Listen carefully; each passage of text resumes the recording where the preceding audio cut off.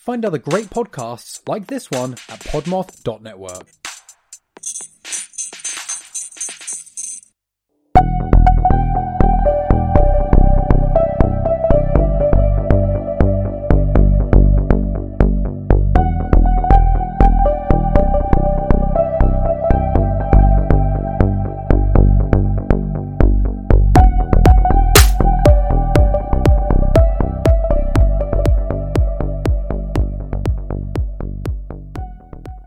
Hello and welcome to Bad Axe Podcast. I'm your host, Danielle Blinka. And I'm your co-host, Aaron. Bad Axe is brought to you by the Podmoth Media Network. Check out Podmoth for more great podcasts.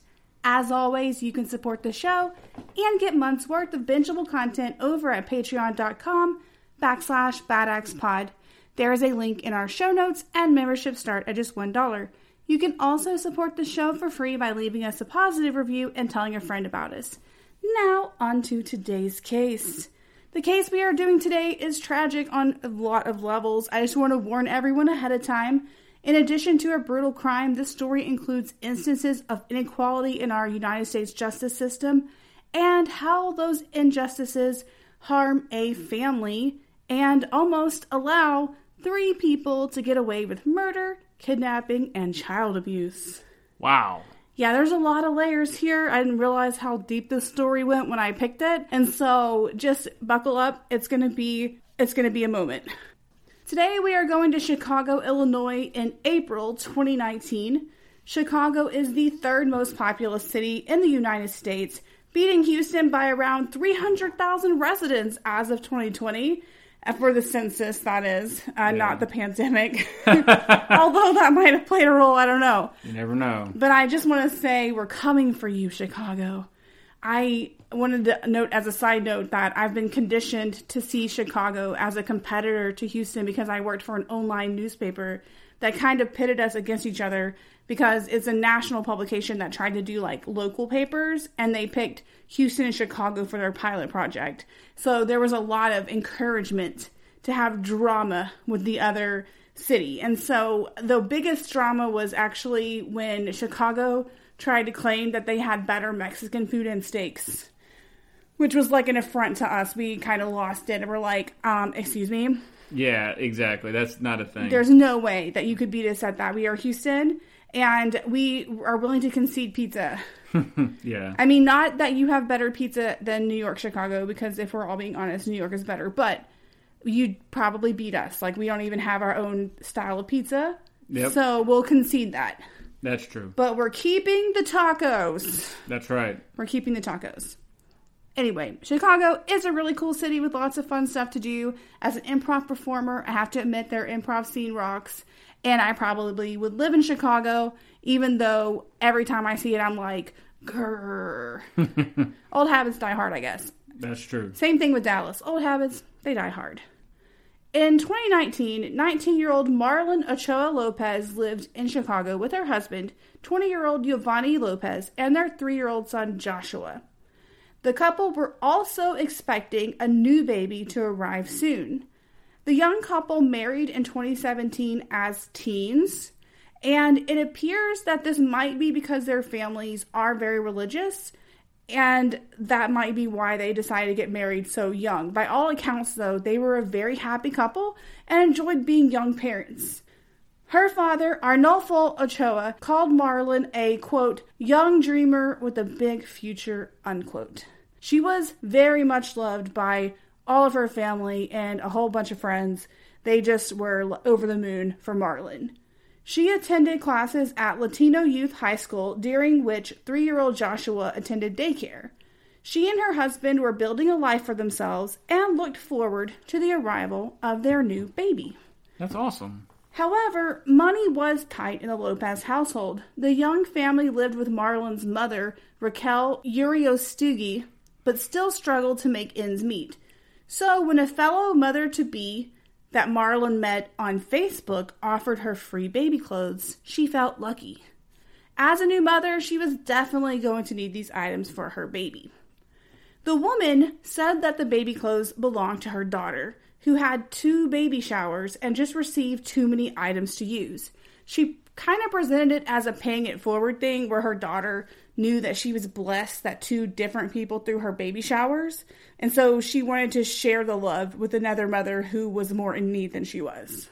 And so this sounded really great to Marlon. And so Marlon arranged to meet this new internet friend at the woman's home on the southwest side of Chicago.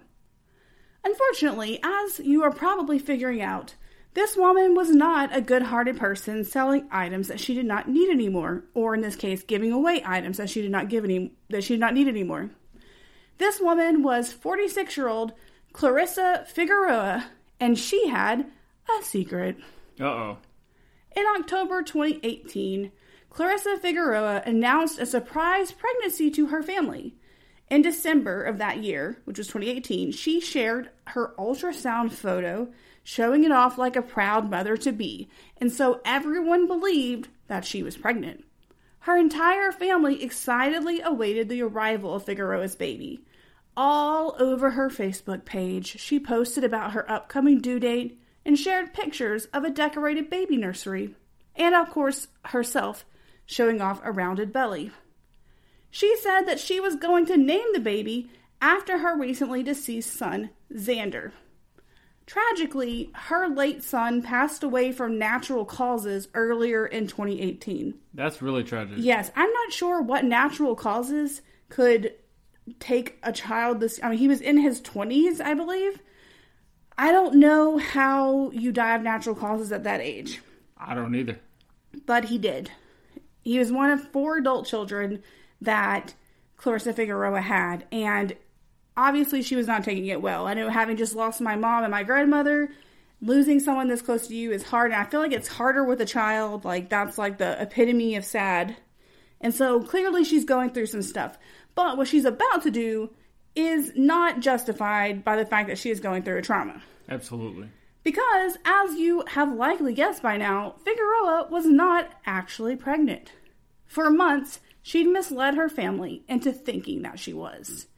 As it turns out, though, she couldn't even get pregnant because she had had a tubal ligation, which is a form of female sterilization commonly called getting your tubes tied. Yep. So she literally could not even have a baby. Weirdly, though, either no one knew about this or they thought maybe it was just a fluke because people really didn't seem to doubt the pregnancy. Later on, her 2 twin daughters who were adults that weren't very close to her would say that they had some questions, but they still accepted this story. I mean, I guess when someone tells you they're pregnant, you don't immediately doubt them. Yeah, I mean, I guess your first reaction is not, oh, you're lying or prove it.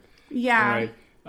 But at the same time, yeah, like if you knew that she had this operation, then I think obviously you have some questions. Just a few questions. Yeah, for real. Maybe a lot of questions. But regardless, she had sold this as the truth. And she told everyone that her baby's due date was in May. And this is May of 2019.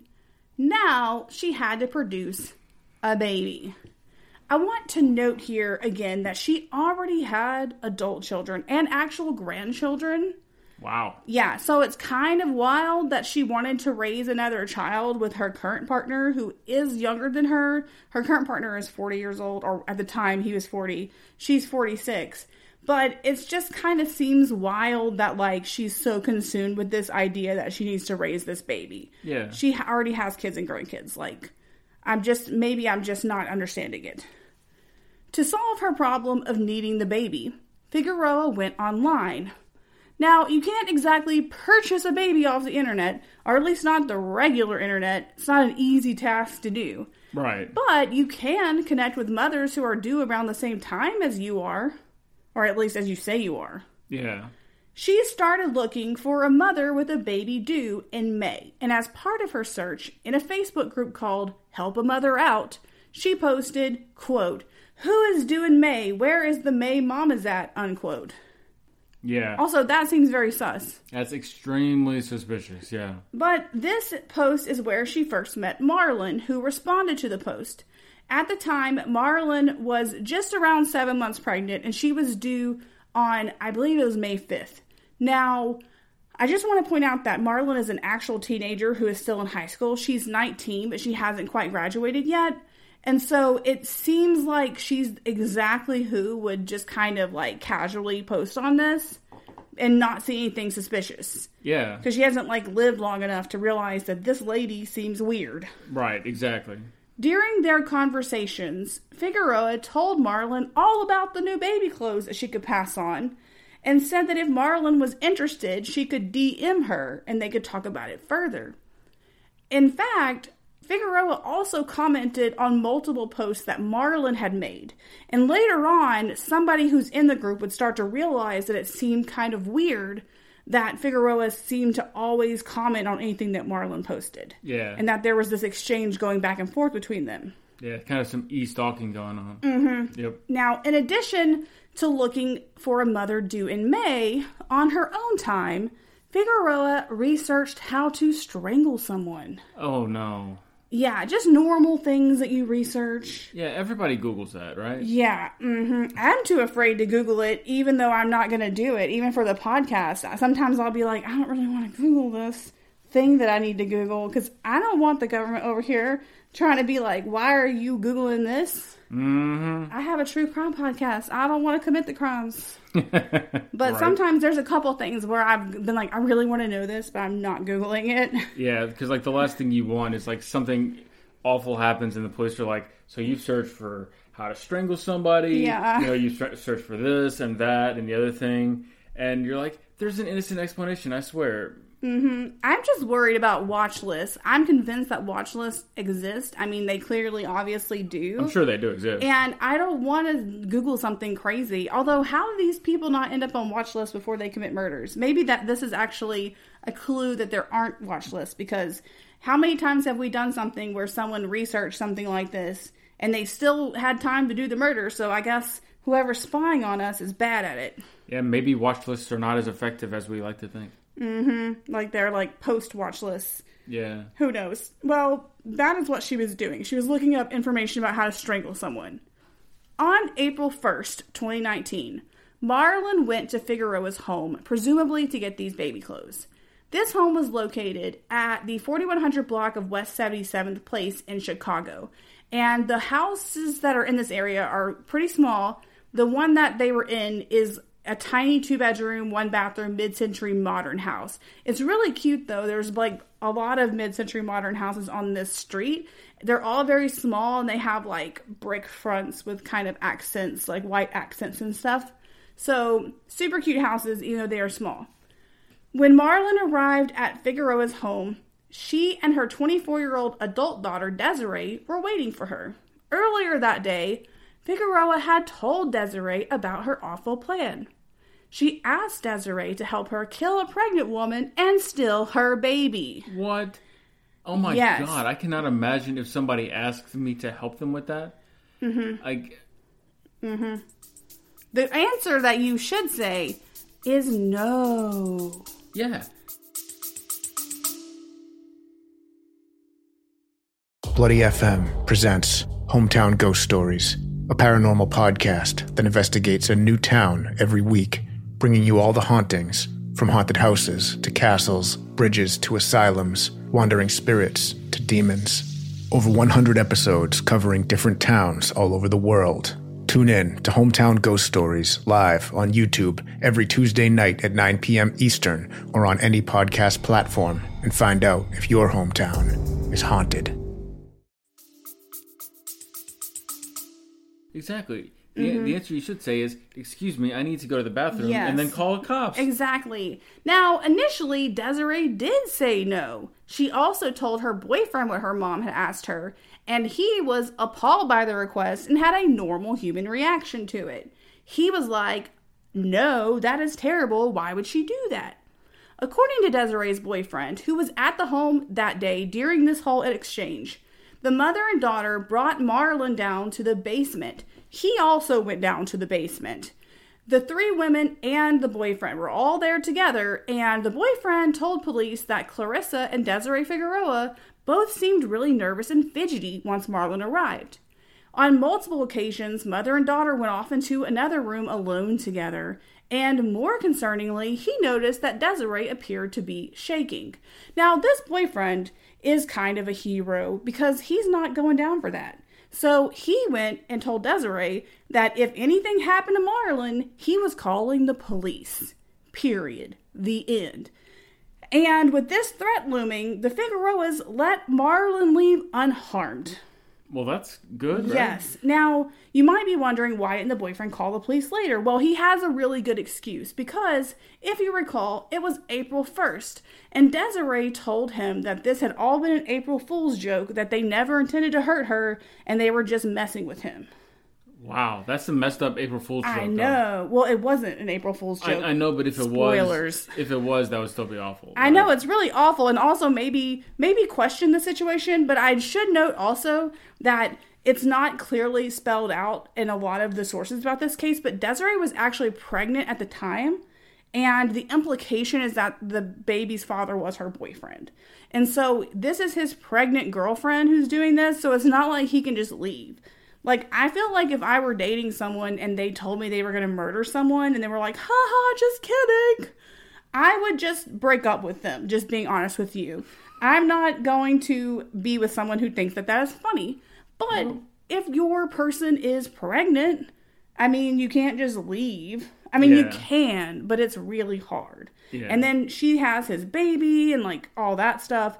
So I think it's harder for him to not just stay in this situation, especially considering that there's reason to believe, with it being April 1st, it really could just be an April Fool's joke. Right. There's a chance that it is actually. Yeah, and she left. He thinks Clarissa's pregnant. So his girlfriend and her mom are pregnant, and this other lady's pregnant. Clarissa and Marlon are supposed to be due around the same time. He has reason to believe they're joking. Yeah. So unfortunately, despite the fact that they were not able to kill Marlon on April 1st, Clarissa was not about to give up on her plan, and this just gave her more time to work on Desiree. Wow. Yeah. A few weeks later, Clarissa invited Marlon back to her home to pick up more baby supplies, and they scheduled this pickup date for April 23rd. Ironically, that morning, Marlon actually had a labor scare. She texted her husband from school at around 10:40 a.m., worried that she was going into labor. Now, this would have been early. It would have been a couple of weeks early because she wasn't due until, I believe it was May 5th. So she's not expecting to go into labor. Right. Her husband, Giovanni, immediately offered to come pick her up and take her to the hospital. But Marlon wanted to wait. And at this time, her husband assumed that she wanted to finish the school day and pick up their 3-year-old son before going to the hospital. And so he just kind of waited to hear from her at first. But unfortunately, she did not message him again. Now, it's unclear if Marlon started to feel better or not. Whether or not she did decide to go ahead with her meeting at Figueroa's house. So it's possible she might have still wanted to go to the hospital later, but it's also possible that maybe she realized she was just having, like, false labor pains, because, again, it is about 2 weeks early. So Marlon showed up that day and was greeted again by Clarissa and Desiree. Once they got Marlon inside, they invited her to sit on their couch. As she got comfortable, the Figueroas turned up music, blasting their speakers. Then they retreated to their kitchen together, leaving Marlon alone. While in the kitchen, the mother and daughter walked through their evil plan to steal Marlon's baby. When they returned from the kitchen, the mother and daughter turned on 19-year-old Marlon. First, Desiree pulled out a photo album full of pictures of her deceased brother Xander. Then she sat down next to Marlon to show her the photos. While Marlon was distracted by looking at these photos, Clarissa allegedly crept up behind her, a coaxial cable in her hands. I say alleged because this trial was delayed by COVID, but I decided to tell you this story anyway, and trust me, there's going to be compelling evidence. So Clarissa is holding this coaxial cable, and she wrapped it around Marlon's neck, allegedly, and squeezed. Marlon tried to get her fingers under the cable to pull it away from her neck. And she actually did manage to get some of her fingers, like, around the cable so that she could pull. But this just made Clarissa mad. And according to court documents, she yelled at her daughter, quote, "You're not doing your fucking job," unquote. Wow. Prosecutors allege that Desiree then pulled Marlon's fingers from around the cable. Then she allegedly helped hold Marlon down as Clarissa strangled her. And eventually, Clarissa actually climbed on top of Marlon to just strangle her with this cord.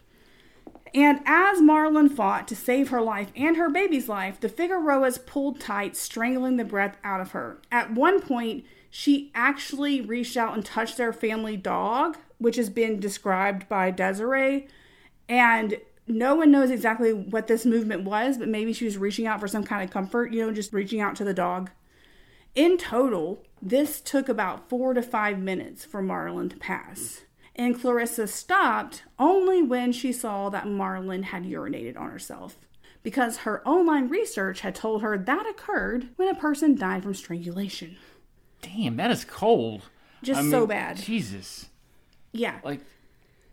My God, how unfeeling do you have to be for... Jesus. Yeah, a whole monster. Oh, it's going to get worse. At the time, Marlon was 9 months pregnant. So, Marlon is deceased, and after killing her, Figueroa ordered Desiree to collect the items that she needed for her next task, which is stealing the baby. Right. She asked for a blanket, a butcher knife, and a large plastic bag. Clarissa sliced into the teen's stomach with the butcher knife to get to her unborn baby. She pulled the baby from his mother's womb along with the umbilical cord and placenta. Then she allegedly placed the baby, the umbilical cord, and the placenta in a bucket with the cord poking out. Wow. And again, this is in court documents. Jesus. Yes, mother and daughter kept Marlon's son for themselves, but wrapped Marlon's body in a blanket before discarding it in a large trash bag, which they drug out to the trash can they kept beside their garage. And Marlon would remain there in that trash can for 3 whole weeks after this murder. What? Yeah. And in case you're wondering how, just wait, because you're going to be even more upset than you are now. After the murder, Figueroa's boyfriend, 40-year-old Peter Boback, helped mother and daughter cover up the crime by cleaning the home. Although Clarissa had her baby now, well, not her baby, but she had Marlon's baby now, it wasn't exactly a happy ending for her either, because the brutal and crude way that this baby had entered the world meant that Marlon's son was dying. Yeah, I'm not surprised. That can't be a healthy way to get born. Yeah. You know what I mean? The poor little baby had turned blue because he had been deprived of oxygen while his mom was being strangled, and then after she had passed away and a psycho was attempting to cut him out of her stomach. Clarissa Figueroa realized that obviously this baby is blue, and she decided that she would try to save him, and she dialed 911 to get emergency treatment in the hopes that he would live. She told the dispatcher that she had just given birth on her own and her baby wasn't breathing. First responders arrived at the home to find Clarissa holding a blue little boy. Again, his umbilical cord and placenta were still attached. Paramedics immediately started working to resuscitate the little baby, and they raced Clarissa and the baby to the nearby Advocate Christ Hospital in Oaklawn for care. When they arrived, doctors found the baby boy had no brain activity. Still, they fought to save his life and moved him to the neonatal ICU. Meanwhile, doctors examined Clarissa to make sure she didn't need any post-delivery care. However, they discovered something suspicious. Although she claimed to have had a baby, doctors discovered that she had not given birth. Surprise, surprise. Wonder upon wonders. Additionally, fun fact, she had a suspicious amount of blood on her hands, arm, and face. Her neighbor actually saw her as she was taken off to the hospital and thought that it was weird that she had blood on her shirt and not on her pants. Yeah. Given that she had just allegedly had a baby in her house. Yep. Weird. Later on, fortunately, some samples of this blood were taken and they would match that blood to Marlon. Now, it's random that they even kept the blood because you would think that these doctors, when they realized she hadn't given birth, would have thought, oh my goodness, this is suspicious. We should call someone. You would think so, yeah. And this would be the end of the line. This is where a lot of dumbass baby stealers get caught, is when they have to go to the hospital or they tell people about the baby. Well, turns out the people at Advocate Christ Hospital in Oak Lawn are freaking idiots. And they did not report this. Really? No, they did not report it. Well, yes, to your question, really. They did not report this. How? Because I mean, like that's like the most obvious leap. Yes. Woman comes with baby in distress. Woman hasn't given birth. Yep. Call cops. I mean, like at least child services or something, right? Because something is amiss. Yeah, something is wrong here. Yes. People don't lie about having just had a baby. I mean, they do, but they're criminals. Well, yeah. I mean, what I'm saying is like normal people, I guess, is what I mean, right? Yeah, people who are not committing a crime do not lie about having babies. Yeah. Exactly. And the fact that I get it that like they might not be the ones to investigate, but you call the police or the Department of Children and Family Services. This is kind of a no-brainer, people. What are you doing? Yeah, for real. Okay, so they don't call. They're just whatevering it. Now, despite the fact they even have the blood, nothing. Although the murder and delivery happened on April 23rd, the Department of Children and Family Services did not actually learn about the issue of the baby's parentage until May 9th, which is over 2 weeks after the murder. And they only learned about it because a mandatory reporter found out at the hospital and called their hotline. Well, that's good. Yeah, and DCFS notified the police because they're not stupid. I just want to end this hospital issue before we continue with the story. There's still a lot more to come. Later on, after all of this case came out, the Illinois Department of Public Health investigated this hospital for not reporting her sooner, but they concluded that they acted in compliance with Medicare rules, which apparently, I guess, suck. However, they did cite the hospital because they did not tell all staff members when the police eventually did become involved. And they didn't tell all staff members that they were investigating Figueroa when they eventually did, much later. I'm glad they eventually did. I mean, yeah, so just saying this hospital has its problems, all right? And it's just, no. I barf. Okay, meanwhile, across town, Desiree Figueroa was knee-deep in a crime scene cover-up. She removed Marlon's phone and Marlon's car from her mother's home, just in case, because they're probably expecting, since she's trying to clean up here and get rid of the evidence, they're probably expecting the cops might check things out right, because a normal hospital would have called the police by this point. Yep. So Desiree took the stuff to her sister's home. Now, as it turns out, Desiree was not finished committing crimes that day because while disposing of Marlon's car, or I should say moving it, she ran a red light, and a red light camera snapped a photo of her driving the teen's car. Wow. Now, it would take time for that to become relevant, but later on, police would be able to recover that photo when they finally started caring about this case. Later on, they also moved her car back closer to Figueroa's house because eventually the car would end up about half a block away from her home. It's unclear if that's how close the sister lived or if they just moved the car back. Hey guys, I'm Shelby, host of Addicted to Crime podcast. Join us for deep, chilling dives into the evil nature of criminals, and let's take a closer look at their early life and background to see how they got to the day of the crime. This podcast was created in hopes you pay closer attention to your surroundings and hopefully stay safe. You can find us anywhere you get your podcasts or else on the website www.addictedtocrime.org. Happy listening, thanks for your time, and stay safe. When Marlon did not pick up her toddler and return home that day, her husband, Giovanni Lopez, and her entire family began to worry. Lopez called Marlon's mother, Raquel, who thought that maybe Marlon went to the hospital because if you recall, she had notified her husband earlier in the day that she thought she might have been going into labor. And even though normally her priority would be her 3-year-old, they thought that maybe if things got dire with her contractions and stuff, maybe she had just felt like it was best to rush to the hospital to get treatment for her baby that was about to be born. So they called around to all the local hospitals, but they turned up nothing about the missing teen. So Lopez tried to report Marlon missing that night.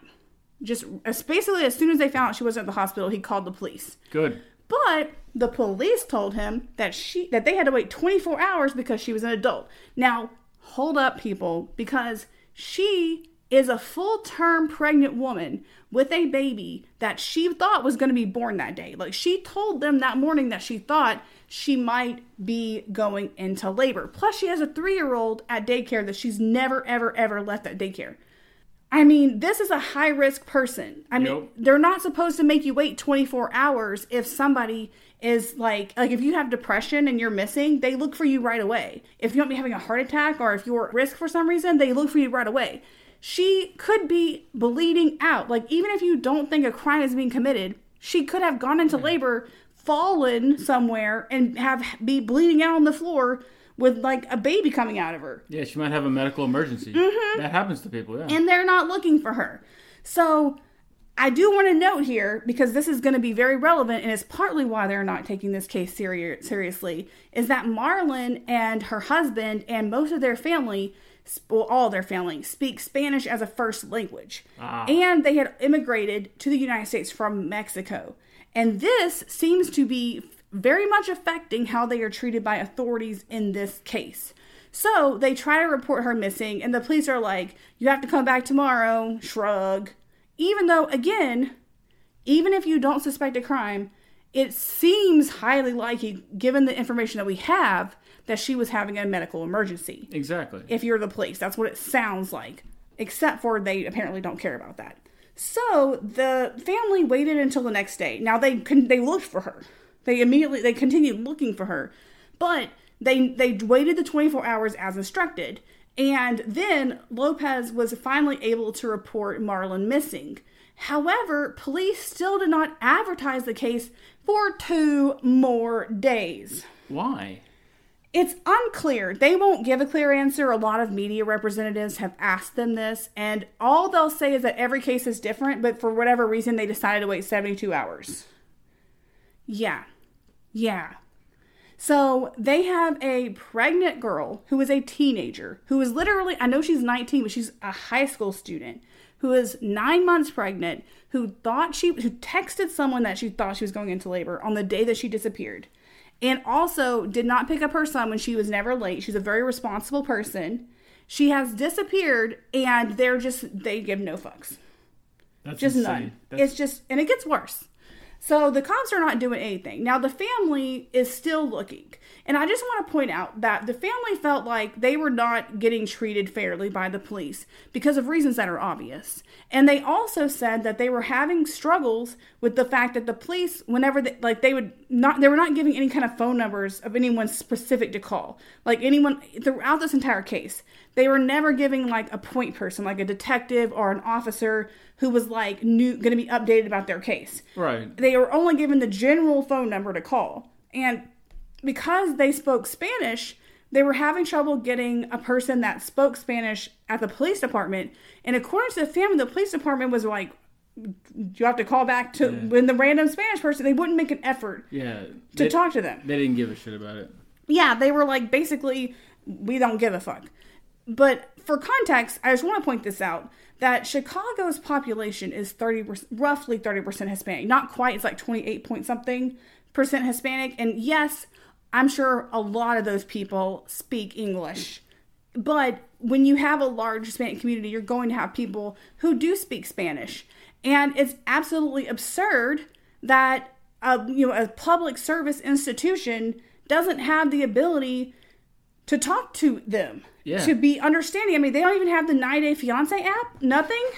That's, I think about that a lot in some of these cases now. Mm-hmm. Now that I realize the app is, I mean, it's relatively good. Yeah, the translator app. I mean, yeah, it has its problems. Yeah, but like you can't even use the app to ask questions or whatever. Right, you can understand people with it. Yeah. And honestly, like you were saying, a department as big as Chicago should have somebody that speaks Spanish or multiple somebodies, and they should be able to service the parts of their community that speak Spanish and don't speak English. It's absurd. I mean, I used to work as a teacher, and when you work at a school, you have to be able to either talk to the people depending on like the situation. Like I know a lot of Spanish, Or you use a translator. We would sometimes, if you had a student whose family spoke a language that you didn't know or couldn't access, we would send out a whole district-wide notice asking for someone to translate for those people, like just in case someone knew someone. And then also too, like as a fail-safe, you also try translation services. I've had a student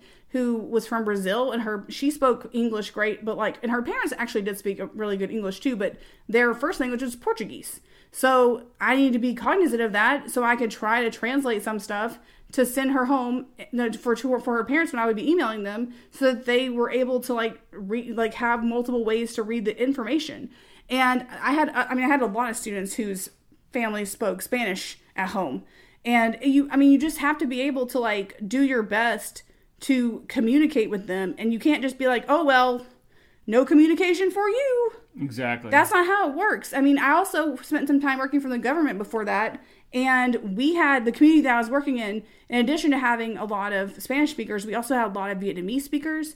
And you have to be able to have everything translated and have some kind of at least translation service so that they can access these services. You can't just be like, oh, well, no services for you. That's not a thing. It doesn't matter how you feel about the situation. You have to be able to, these are people, and you have to be able to treat people well. I don't think that should be a debate. Whether or not you are pro-immigration, which we are here at Bad Axe, whether or not you are or not, it shouldn't matter. You should be treating people well. These are people who need something, and they have rights, and they're people. Why wouldn't you treat them well? I just don't understand that part. Anyway, so this is what's happening in their situation.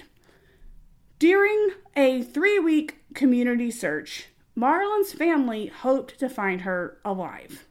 Her parents told the Chicago Tribune that the entire experience left them feeling, quote-unquote, powerless, partially because, again, the police were not helping them. As they searched, I will note, and I'll say this a couple times, the police department disagrees with this version of events and thinks that they tried very hard. And you can draw your own conclusions based on the narrative. I know which side I'm on, which is Marlon's family, but maybe you believe them somehow, despite some things we're going to learn in a little while.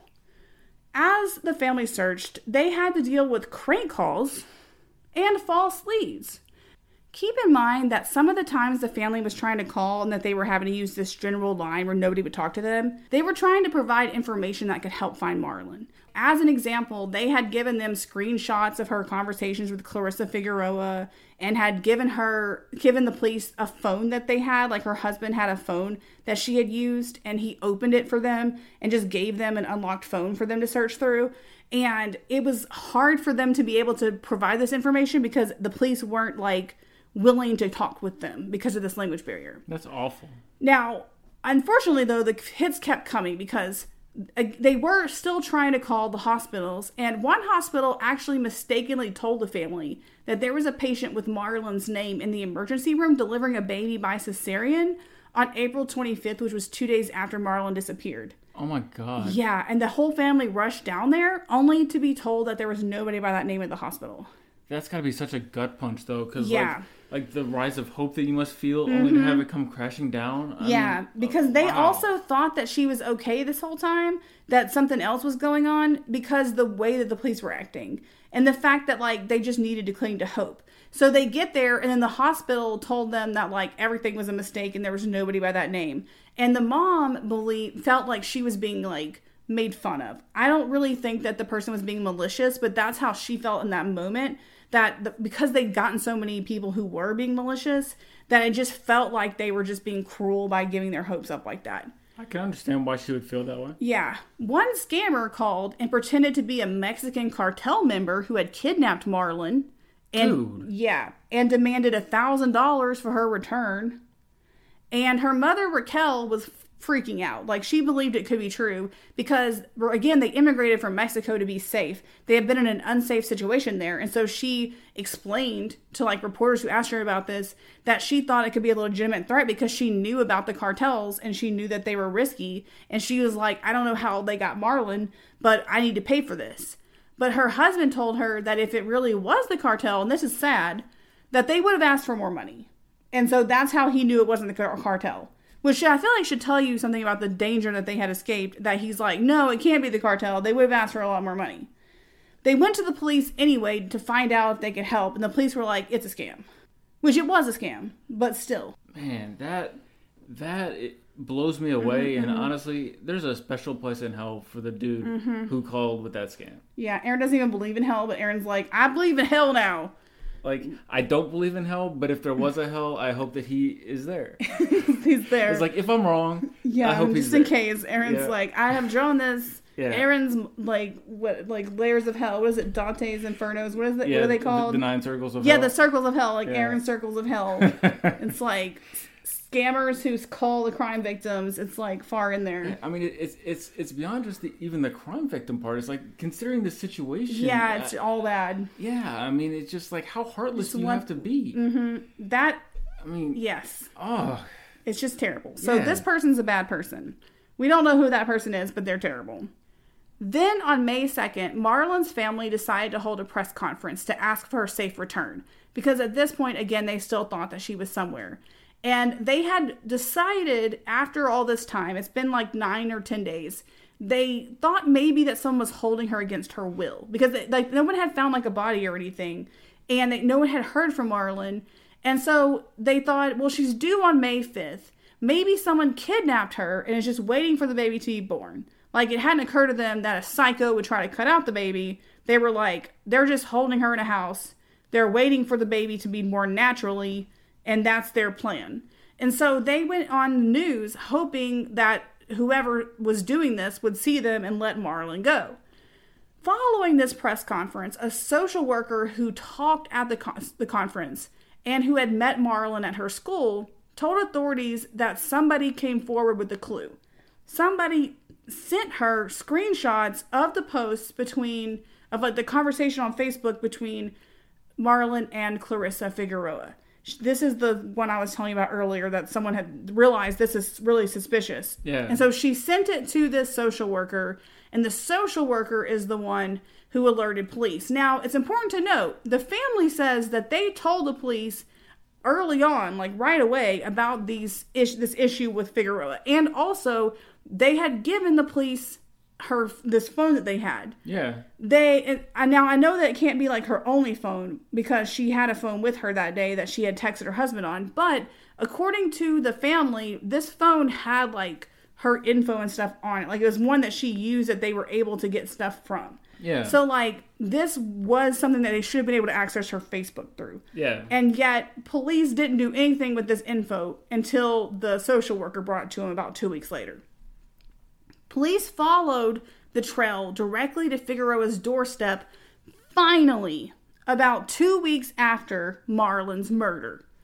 However, Desiree answered the door and told officers that her mother wasn't at home because she was in the hospital after delivering a baby. If you recall, the baby boy was on life support because of the fact that a psycho cut him out of his mother's womb after murdering his mother. And there are pictures of said psycho, Clarissa Figueroa, leaning over the baby in the NICU and smiling. Wow. She's freaking messed up. And her boyfriend was also there. And her boyfriend knows damn well what happened. He's been helping clean up the murder scene this entire time. Which is disappointing, because he started off so well. Yeah, no, this is a different boyfriend. Oh. No, the okay. boyfriend that was the boyfriend that was Desiree's boyfriend that stopped the murder originally, he's no longer in the story, aside from just being the father of her baby, presumably. Clarissa Figueroa, the mother, the psycho one, her boyfriend is a different dude. His name is Peter. He's 40 years old, and he is helping clean this up. Gotcha. Yeah, sorry, I can see why that is confusing. So this guy, these two, even though they spent a lot of time at the hospital with the baby, because again, the baby was in the NICU, they weren't there the whole time, because unbeknownst to police, because they suck, Clarissa and her boyfriend Peter began cleaning up Marlon's blood the day after the murder, and they were still cleaning it up weeks later. Because I don't know if it's because they're lazy little bitches, or if it's because there was just that much crime scene. Yeah, I mean, we know from doing this podcast that cleaning up bodies and crime scenes is hard. Yes. And I imagine this was a pretty bloody crime scene, considering that they cut a baby out of a person, the victim out of a person. Yeah. Yeah. So there had to have been like a shitload of blood. I'm imagining. Yeah, that's true. That's a good point. Like, you probably need a lot of bleach to clean that up. Yes. But I mean, clearly they weren't in a hurry, and it didn't matter. Yeah, because nobody freaking called the cops. Yeah, because the cops didn't investigate for 2 weeks. They could take their time. They were probably like, this is fine. Like, we have all this time to chill. Yeah, because like I was going to say, they didn't even start cleaning it up until the next day. Yeah. I mean, Desiree did some stuff, but I guess she was not going to clean up the blood. Well, yeah, because I mean, I'm thinking, like, honestly, if you wanted to get away with something, you better have it cleaned up in like 10 minutes, you know? Yeah. You ain't got time for that. I feel like this is the perfect time for our coined catchphrase from several episodes ago that I got stickers from, which is no crime, no body. Yep. Yes, I know a lot of people say, and as Taylor Swift's song goes, no body, no crime, because people will dispose of a body and then be like, what crime? And it's hard to prosecute with no body. But if you don't commit crimes, guess what? No body disposal. Win-win. Nice? Yeah. It's a win-win for everyone. Just don't commit crimes.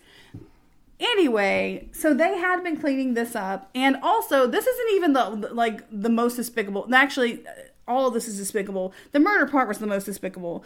But they also did something else terrible, because not only was Figueroa still claiming the baby boy as hers, but her boyfriend, Peter Bobak, has started a GoFundMe to help pay for the baby's medical treatment and eventual funeral. As part of this GoFundMe, he included a picture of the little baby in the ICU. Damn. They have a GoFundMe for the baby they stole from the woman that they murdered. What is even wrong with you? Yeah, what the hell? What the hell? Like, I don't even know how, but when I got to that part, I was like, are you kidding me? I know that's not even the worst part. It just feels like it is because you're already mad. And then you get to that and you're like, what is wrong with you? Yeah, I mean, the gall to try to do something like that. Like, who does this? And yes, all of these crimes are alleged, but they are the ones who posted the GoFundMe and included a picture of the baby, and also have pictures of themselves with the baby that they're claiming as their own. And also, again, if you recall, have the baby's murdered mother in their trash can still, and all of her blood all over their house. So they're alleged crimes. Make of this what you will. Like, interpret the evidence as you feel suited, as I have also. Okay, so I'm getting, like, really off of my like, little notes that I make for myself because I'm just so mad. Okay, so the police go and they talk to Figueroa, and she claimed that Marlon did not come to her house that day. However, a curious piece of evidence undermined this story, because the police spotted Marlon's car parked about half a block from Figueroa's home. I do want to note that the car was not originally located by police. It was actually located by a private investigator that the family hired to look for Marlon because the police suck so badly. Wow. Mm-hmm. Yeah, like almost immediately when the family was having so much trouble from the police, they ended up hiring a private investigator who is bilingual. They might be multilingual, I don't know. But they for sure speak both English and Spanish. And this person is the one who had been investigating the crime and turning up leads. Now, the police department spokesperson did want everyone to know that he felt terrible, that the family felt that they had to hire this private investigator. He denies that the police department did everything wrong, that he thinks they did a great job. And he's like, I really regret that they said they had bad customer service, and was like, they should speak up or whatever. And I'm like, they did. Yeah. And also, we still haven't gotten to the worst part of what the police did. So just remember, there's more to come. The police play a whole active role in this. The family gets victimized from all directions. So many directions. The hospital, the police, the murderers. It's a lot of things that are happening to these poor people. So at this point, they see the car. They listen to the story. Finally, the police are like, I think a crime might have occurred here. And again, this is 2 weeks after the actual crime. And this is with a bajillion leads that should have been like, hi, yeah, I'm a red flag. For real. Hello from me, the red flag. Finally, the police start to do some investigating. And they got DNA samples from the supposed parents, Clarissa Figueroa and Peter Bobak, as well as the baby. And they subpoenaed hospital records And this is when they start discovering this lady didn't have a baby. Yeah, this story isn't adding up. Wow. Meanwhile, another crazy turn of events got Marlon's family's hopes up again. Because while they're investigating this situation with Carissa, they have not told the family about this. Partially for reasons that kind of make sense, and partially because they suck. Now, it takes time, obviously, for them to test this DNA, so they can't tell right away if this baby is Figueroa's or not. Meanwhile, someone found an abandoned newborn in a Chicago alley on May 7th, which is the same day police started to focus on Figueroa. Marlon's family rushed to the hospital to see this baby, all excited because they're being told that it might be Marlon's baby. Now, does it make sense why this baby was in an alley? Nope. Because if you stole Marlon to deliver a baby, why would you discard the baby? Leave it there, yeah. And they know that Marlon would never do this. But regardless, the authorities are like, maybe this is the missing baby. That could be true. So the family goes there and they do a DNA test. And of course they learn that's not Marlon's baby. That this other baby, who I did not find out what happened to this other baby. The other baby was someone else's baby. Based on the DNA, though, authorities were able to confirm their suspicions that the baby that Figueroa said was hers did not belong to her and her boyfriend.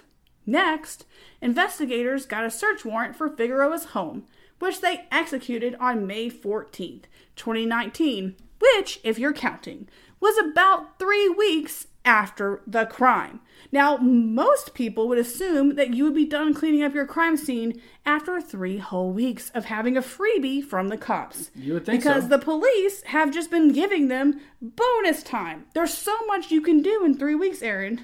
Yeah. I feel like a competent criminal could probably clean up the whole crime scene in 3 weeks. I would think so. Fortunately, these 3 suck. So when the police arrived, they found a surprising scene. In what can only be described as high comedy, Bobak, the boyfriend, was cleaning a rug with bleach in the backyard to remove Marlon's blood. At the time they were doing the search warrant? Like, literally, the police show up and he looks over as he's cleaning this rug with bleach. And then he just dropped it. When he saw the police, he just dropped it and sort of just like walked off. Just resigned to his fate. Wow. Yeah, so this was obviously a red flag, though. Alert. Police also used luminol to find copious amounts of blood residue in the couple's home. So they're like, oh, look, there was a crime here. What do you know? Yeah. But the biggest piece of evidence was inside that trash can. Because tucked inside a trash bag, they found Marlon's body with the cord used to strangle her still around her neck. Wow. Yeah, all of it's bad. I mean, it's just bad. Like, first of all, it's horrible that these people put this poor lady in a trash can. Yep. Then it's also, that they murdered her and then they put her in the trash can. It's also horrible that they then left her in the trash can for 3 weeks. But at the same time, you're happy because you want them to go to jail. But then you're also like, who does that? And then you think about the police, you're like, I'm glad you found it, but also you should have found that body a whole 3 weeks ago. Yep. Like, if the hospital would have called anyone, just anyone, even just a random person, and asked, hey, is this weird? Then that person could have called the cops. Because any normal, rational person would have realized that the situation was weird. Yep. If they had called like they should have, the police ideally could have gone and looked. Also, if the police had listened to the family and looked at the screenshots from Figueroa on day 1, when the family says they supplied them, or when they opened the phone, then they could have said, wow, that's weird. And gone over to the house and been like, that lady has a baby, but she didn't deliver one. I wonder if we should look around here. And maybe they could have saved the family 3 weeks of heartache from chasing leads about babies to different hospitals, multiple hospitals now that they've had to go thinking that the baby's going to be there and that Marlon might be okay. Multiple leads they've had to follow, scammers they've had to deal with. That all of that could have been avoided if the police would have actually taken this case seriously and gone over to Figueroa's house and found her body that was still in that freaking trash can. Yep.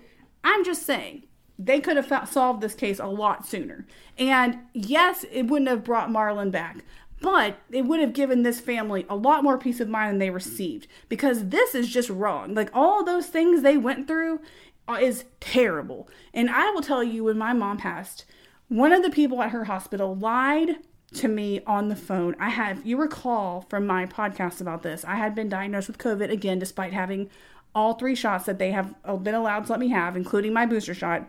I got COVID again, and I could not go to the hospital with my mom, and I called up there, and the freaking guy, his name is Hank, and Hank, I hate you.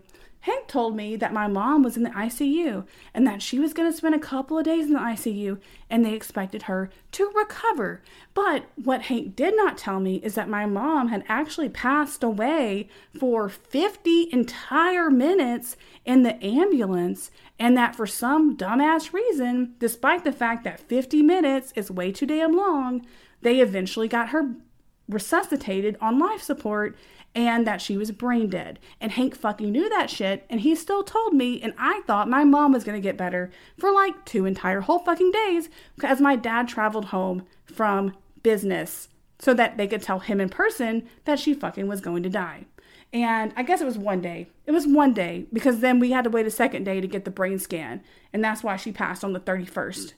But still, it's fucking messed up, and it really messed with me. And like, I still have a lot of anger and resentment towards this Hank person, but also like thinking that things are going to get better and then they're not is like worse. It's worse than just like like knowing that there's no hope. And so that this family spent 3 entire fucking weeks thinking that she might be okay, and having these leads, having people call them, having people tell them she's at the hospital, having people say, we found a baby, having people calling in saying, well, if you pay us, we'll give her back. That's traumatic, and it's wrong, and it could have been easily prevented if either the hospital or the police had done any part of their job. Yep. Even like a little bit. Just part of it. They could have avoided all this. And anyway, I'm pretty fired up, as you probably maybe have noticed. Now, police allegedly also delayed notifying the family when they found Marlon's body because they didn't have any detectives who could speak Spanish to the family, who, if you recall, are not very proficient in English. Wow, they still can't find anyone to speak Spanish in the entire town of Chicago? Now, I have to tell you, the police department claims that they have lots of people who speak Spanish, including a whole detective who worked on this case, but had no explanation for why they were unable to communicate to the family in this situation. And this is where this is the worst thing, in my opinion. Maybe not quite as bad, it's pretty bad, as letting them wait 3 weeks. But this is gonna, just wait. You're gonna want to not go to Chicago after this. Okay, so Marlon's father told the Chicago Tribune that the officer who finally came to inform them of their daughter's death came to the door. They had never met this man before in their life. They have no idea who he is. And he walked to the door, and when he saw Marlon's mother, Raquel, he said, "Está muerta," and then just left. Wait, that's it? Yes. Está muerta. Wait, no explanation, no introduction, no, here's what happened. That's the whole thing. No, we're on top of it. No, like, hi, I'm Detective Kevin. I'm Detective Asshole. No, está muerta, and then gone.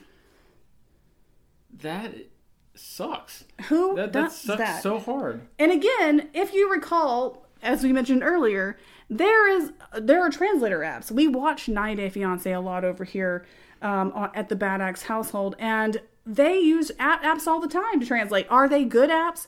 Not usually. I mean, they do have their flaws, but I feel like the app could translate, like, we have sadly found your daughter and she is deceased. Yeah. And we suspect that it is a homicide. You can't say homicidio. Like, I'm just saying, like, I feel like you could do better. I feel like there are options here, and it's possible for you to communicate. Yeah. I'm just saying. And then also, too, and this might be shocking, the family would be able to talk into the app as well, and it would translate that to English, and then you could have a conversation. Is it ideal? No. But is it better than this? Oh, yeah. Yeah, I mean, you can get your point across. It's a lot better. It's much better than this. Yeah. You couldn't have at least used some kind of pronoun. to, like, just something nicer. Like, it's just all of it is bad. Or said hi, or at least maybe brought a cupcake. I don't know. Like, I don't know what, but not this. This is bad. So, again, later on, the police sergeant was like, this was all a misunderstanding. We tried really hard. And maybe you believe them. I don't know. Authorities arrested Clarissa Desiree and Peter Boback for the crimes and took them in for interviews. During her interrogation, Desiree made a full confession on video. Meanwhile, Marlon's family learned of her horrible fate and rushed to the hospital to be at the baby's side. Marlon's partner, Giovanni Lopez, named the baby Giovanni Yadiel Lopez because that is what his mother wanted him to be named. That's what Marlon wanted him to be named. And although he survived the initial attack, he was clinging to life in a Chicago hospital. And I think it's still that same shitty-ass hospital. And there's a reason for that, because the hospital is really going to do even more shitty things. So prepare yourself. This is like, there's so many things that are happening in this. Like,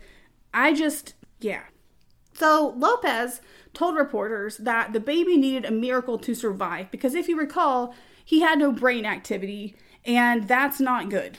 Yep. Now, the family had hope, and for over a month, he survived on life support, and he did eventually open his eyes, and they felt like he seemed to react to his father. Again, he did not have any brain waves that were testing, so but although I will say he did look like a healthy baby in pictures. He was very cute. So I don't know how to interpret that, but eventually, his condition slowly deteriorated. I mean, he had been deprived of oxygen for so long. It was just not a thing that was going to happen. And the miracle didn't come. And so the baby did die less than 2 months after his mother, Marlon. And he officially passed on June 14th, 2019. And the pain from this loss rippled through the family and the community. And as a note, I would like to say that I thought the baby survived when I picked this, because initially he did live.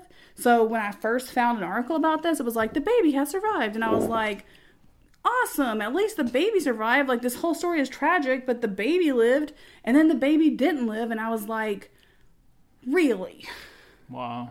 Really? Like, can this get any sadder? It just keeps getting sadder. After the baby's death, the family held a candlelight vigil for him for the public to attend. And in a horrible follow-up... also, I just want to say that after the candlelight vigil, they actually brought lunch to the police officers as an act of kindness, because they were, like, trying to suggest acts of kindness, like, in honor of Marlon and the baby, to spread goodness in their community. And I was like, that is so, like, big of you. Like, it just really says about how good of a character that the family has that they brought the police lunch, because I would not have brought the police lunch. I would have been like, fuck you to the police, because they let this linger for 3 weeks. Yeah, for real. Yeah, I mean, that's just terrible. But regardless, they are really good people, so that's what they did. Also, I just want to note, I did not say this earlier, but when they found out about the actual baby, like Marlon's real baby that was on life support, initially they didn't even get excited because they thought it was going to be another scam. And so they were like, okay, we'll do the DNA test, but we're not going to get our hopes up. Yeah. I mean, I guess also, too, I don't know if you can get your hopes up when the baby's in ICU, but that's the situation. Yeah. In a horrible follow-up to this is where the hospital comes in again, like, with another, like, why are you so shitty? They ended up sending a bill for over $300,000 for the baby's care after the brutal crime. Wait, it gets better. So, just to recap some things. Marlon was attacked and murdered. Her baby was cut out of her belly, which led directly to the baby's death, because the baby would not have been on life support had it not been for the actions of this psychopath. But the family was on the hook by appearances. Not to mention that the hospital knew that something suspicious was going down with Clarissa, and they did not call the police. So, like, the hospital also is a piece of shit and had victimized the family again. To make this worse, on these bills that they sent the family, they listed the baby as Figueroa, boy. Yes, the Lopez baby. Instead of putting his name, they put Figueroa, boy. The name of his alleged kidnapper and murderer. Wow. Yeah, that is the bill that this poor family received. And also, fun fact, the hospital had actually told the family they would waive the costs. And then they sent the bill anyway. Good Lord. Yes. Now, later on. Are you kidding me? No, I'm not. This is a real thing that happens. I mean, I know you're not kidding me, but like, just... Who does that? I don't even know what to say anymore. Yeah, the family's lawyer, which they have to have because of all the shenanigans, pointed out that this was just a re-victimization of them because, first of all, they're getting this bill, which is horrific. And they would eventually, the hospital would be like, oh no, this was an oopsie. We regret this error. Right. Yeah. Of course they do. Oh my God. Yeah. So that's what they said. So the family ends up not having to pay. But also, that just getting that bill would be traumatizing. And also the fact that they put the freaking alleged murderer's name on it. What now? I'm sorry, what? That's terrible. And like, I get it that they provided a service. I mean, if you want to call it that, because like, again, I mean, let's look at their track record here of not telling the police about stuff. But if anyone's paying this bill, it should be either Figueroa or some kind of victim fund. Like the Lopez family should never have even heard of a bill, much less seen a bill. Like, this is ridiculous. Like, they're literally, how can you bill someone for being a victim of a crime in the first place? Like, this is something we probably need to examine as a group if people are getting billed for this shit, because that's messed up. Yeah. Like, no, that's a no. No. Okay, so leaving the hospital, authorities charged Clarissa and Desiree Figueroa with first-degree murder, aggravated kidnapping and dismembering a body in Marlon's death, and murder and aggravated battery of a child in the death of the baby. Prosecutors charged Peter Boback with concealing a homicide and obstruction of justice. All three of them entered pleas of... Not guilty. Not guilty. Yeah, not guilty. Now, you're maybe wondering why, which I am, and I can't tell you why, because no one said that, because they haven't gone to trial yet. But I'm assuming they're going to try to plead that they are all insane, because I don't know how you're going to defeat this evidence. I mean, this dude was literally holding a rug, rinsing blood off of it with bleach when the police got there. How do you argue against that? There was a body in your trash can. How do you claim that you didn't do that? I mean, there's blood all over your house. You had the baby. There's pictures of you at the hospital posing with the baby that also has your name on the forms that you submitted. Like, I don't even know, like... Yeah, there's a whole huge pile of evidence. Yeah, I'm just like, I know that it's like, it's harder when we talk about alleged cases. Like, I try to avoid them. I end up falling into the alleged crime case all the time because I like newer cases. I don't want to talk about the same cases over and over and over again. But... I mean, come on, y'all. Yeah, for real. There's a whole, I mean... It's a mountain of How evidence. do you argue with this? They have to be trying to argue some kind of insanity. It's the only thing That's the only thing that makes sense. Yeah. Because, like, I get it. She probably is a little bit cray-cray. But she knew it was wrong because she put her body in the trash can. She hid that. And they didn't do it on the day that the boyfriend said he was going to call the police. They knew that it was wrong. You can't tell me they didn't know that shit was wrong. Don't try to lie to me, crazy people. Y'all are just bad. Also, I'm trying to stop calling people crazy. But also, these two are mad. A judge denied the Figueroas and Boback bond, so they are still awaiting trial in jail. It does seem like part of me is like Boback, the boyfriend that helped clean up, probably should have gotten a bond because he didn't do the murder. But I'm really not like that worried about it because screw that guy. Yeah. You should have told. In November 2019, Desiree Figueroa actually gave birth to her own baby in jail. And I don't know what happened to this baby, but I just wanted to include it. Back in September 2019, Cook County Judge Peggy Chiampas denied the defense's request for a decorum order, which is more widely known as a gag order. The defense claims that they needed a gag order because they wanted to ensure a fair trial. Because as you might have guessed, this whole case blew up internationally. Because mostly just based on the horrific crime. Not that many, like, places looked into the fact that the family endured all these traumas. But just the fact that somebody strangled a teenager and cut a baby out of her is just gruesome enough that this case was everywhere. Yeah. And so they're like, well, our defendants are being called psychopaths and barbarous, horrific monsters everywhere. How will they get a fair trial? And I'm like, well, one, not everyone reads the news. There's a few people.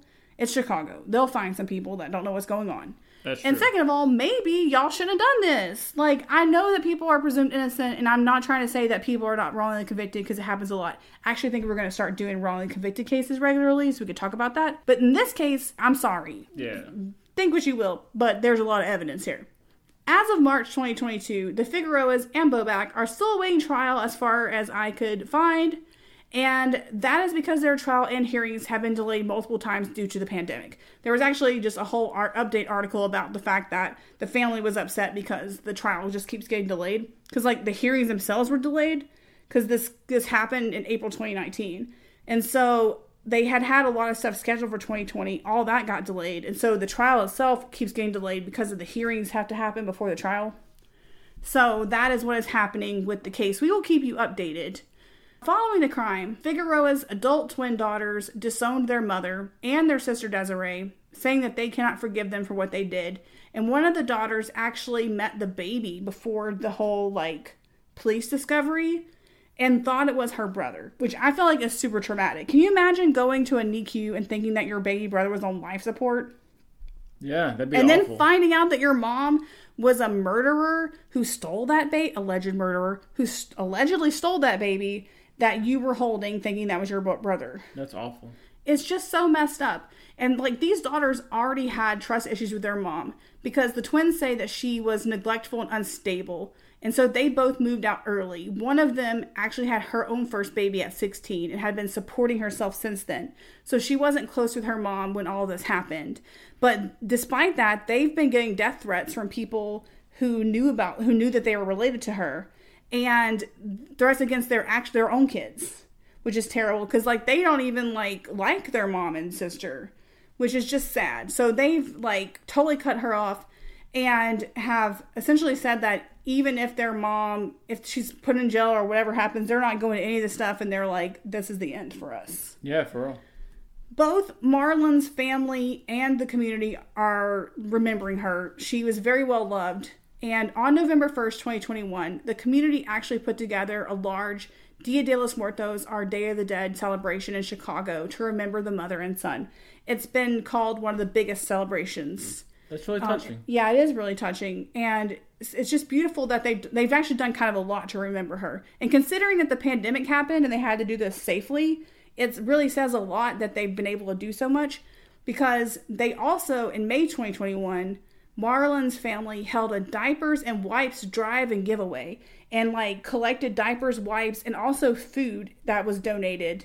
I think it was donated. And they gave it away to benefit mothers in need.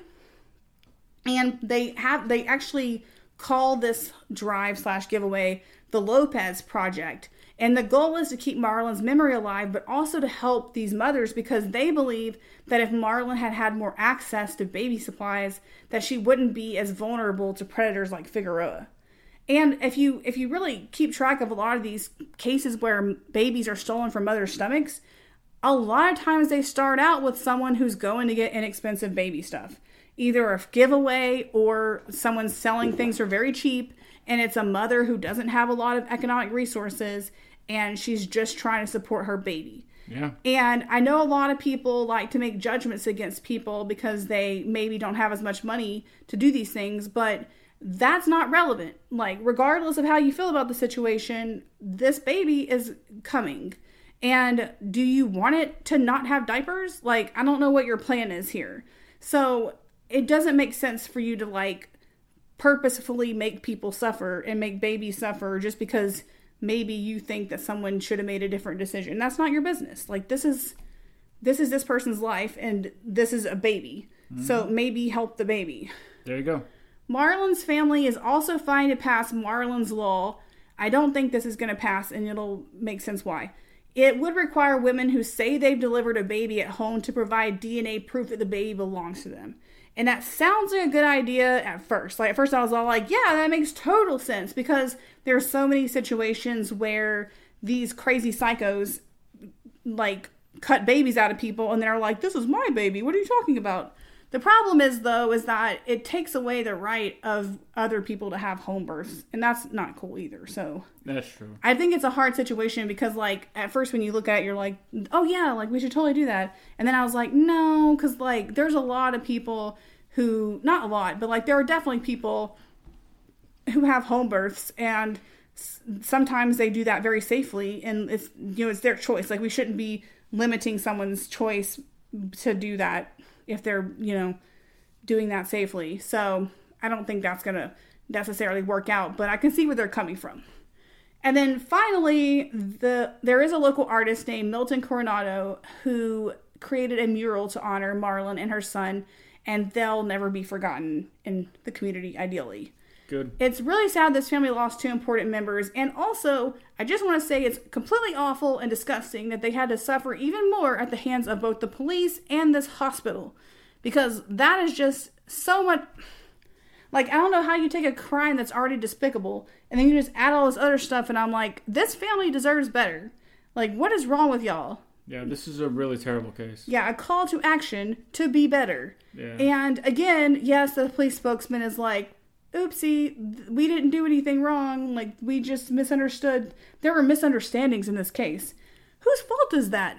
Yeah, I don't know that you can call this a misunderstanding. Like, this is way beyond that. I feel like they forgot what they were supposed to do.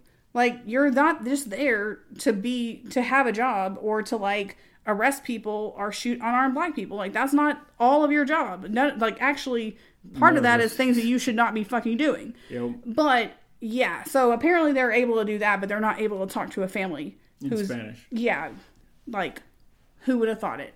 So, I don't know why I'm shocked about this, but yeah. Especially because the Chicago police in particular does not have a good reputation. Let us know what you think about this case. I did recently, it has been brought to my attention that our website does not have a place for comments. And I've been assuming people could leave a comment on social media, but have been being bad about not posting because I've been kind of overwhelmed with my life, with all my grieving and whatnot. So I will try to do at least that. And I'm working on getting comments on the website because I feel like that would be helpful. That could be good. But if you do have a comment, hopefully we can talk about it on social media. Also, we do have that Patreon at patreon.com/BadXPod. There's a lot of other cases there you can go listen to. We have social media that I forgot to tell you about last week. You can follow us at BadXPod. We're on everything, including TikTok. Also, we have an email you can email us at. It's badxpod@gmail.com. I need to clean up the email because I'm getting so many spams now from different newspapers that I've had to sign up for that it's like burying actual emails from people. And I'm like, oh, like the Denver Post has gotten out of control. But you know who emails me even more than Denver Post? The New York one. I think it's the New York Post, but it might be no, I think it's the Daily News. I think it's the New York Daily News. It's one of them. One of them emails me constantly now. It might be the New York Times. I can't remember, but I had to sign up for one of them, and it emails me nonstop. And it like they're clickbaity emails too, because they get me. They get me more often than they should. We also have a website. Aaron, would you like to tell them about the website? Yeah, our website is awesome. You'll love it. It's badxpod.com. Please go and check it out. I actually realized the other day that our website needs like a lot of work. It's like, it's pretty, but it's not that. It doesn't do that many things. And also, I haven't updated it in a long time, and I feel kind of bad about it. And so I don't think it's even accurate for right now. I was like... Well, I think it's a kick-ass website. Well, thanks. All right. Well, this episode has gone kind of long. And also, I'm sure everyone is feeling kind of traumatized like I am right now over this case. I just hope that the family gets justice. And hopefully that happens finally. And also that this has some kind of positive outcome. It sounds like the family has already made sure that the community is being helped by having these drives.